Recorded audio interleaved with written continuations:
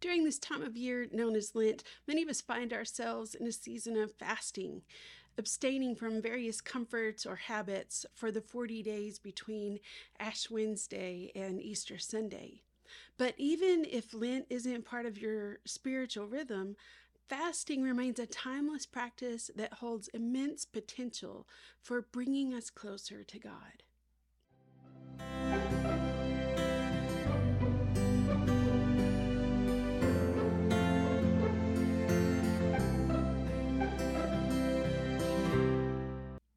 Hey there, friend. Welcome to Beneath the Fig Tree. I'm Rose, and I'm so glad you're here, like really a lot. And can I tell you something?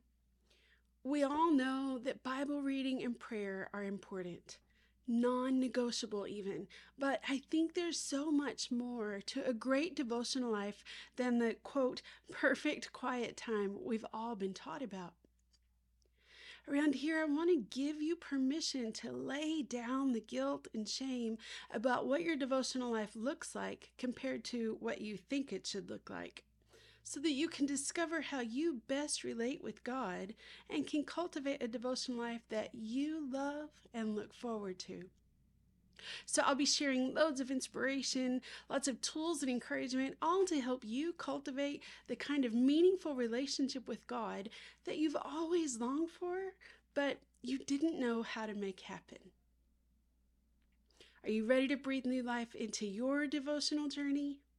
Grab a cup, of friend, and let's chat. During this time of year known as Lent, many of us find ourselves in a season of fasting, abstaining from various foods or comforts or habits for the 40 days between Ash Wednesday and Easter Sunday. But even if Lent isn't a part of your spiritual rhythm, fasting still remains a timeless practice that holds immense potential for bringing us closer to God.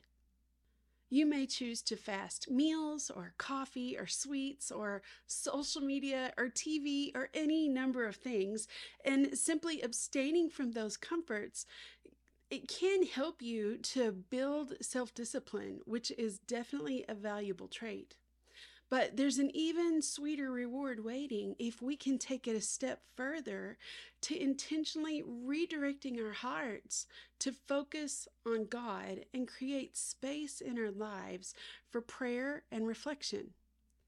But there's an even sweeter reward waiting if we take it a step further to intentionally redirect our focus towards God and create space in our lives for prayer and reflection.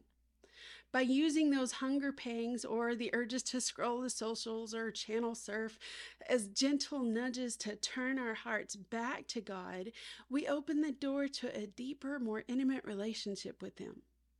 So today, I want to share how this simple shift can make all the difference.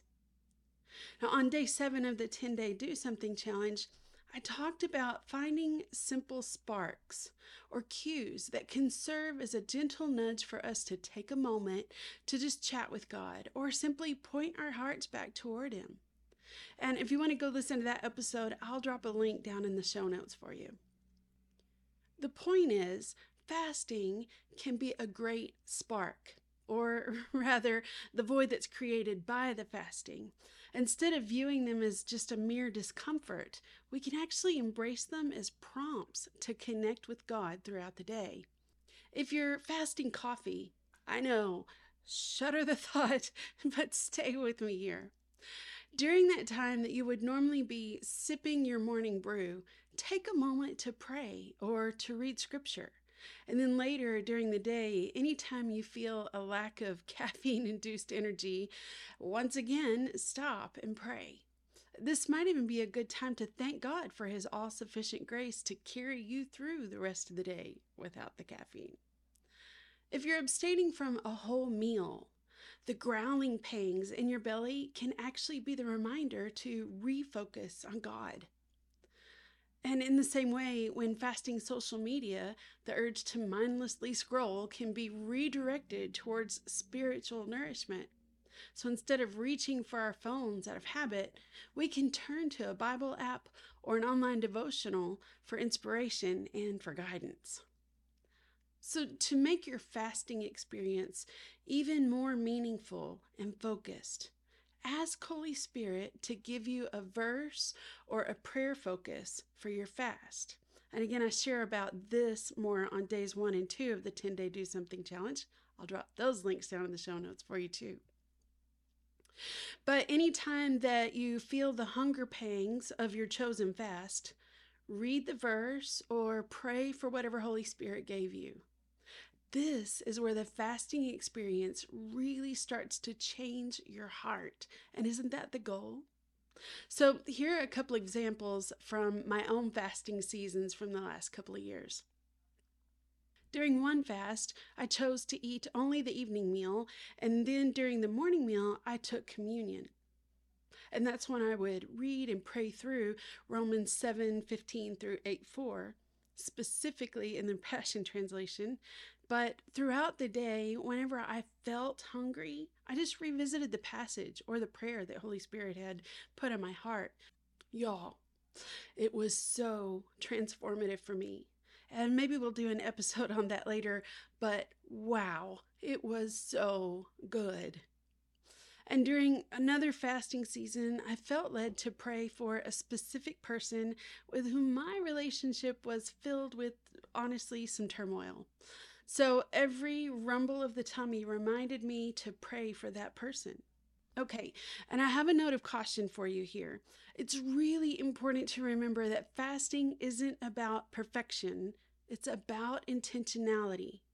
So when we accidentally break our fast or slip up, we shouldn't beat up on ourselves. God isn't surprised or frustrated with us when we slip into our human patterns, and it isn't helpful for us to be either. So instead, we can use that as an opportunity to recognize our need for Him, to humble ourselves, and to refocus and reconnect with God. Thank the Holy Spirit for gently nudging us back on track and for giving us the grace to keep pressing into God's best for us. Again, it's not about perfection. It's about drawing closer to the one who loves us unconditionally.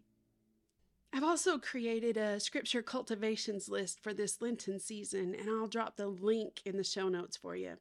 And if you're new to the Figs community and you have no idea what scripture cultivations are, well, they're like a scripture reading list and a scripture writing list.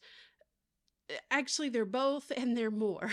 So I'll drop a link in the show notes where you can find out more about those too. So let's cultivate a devotional life you love, like really love. It is possible and it's easier than you think. Chat soon, Figs.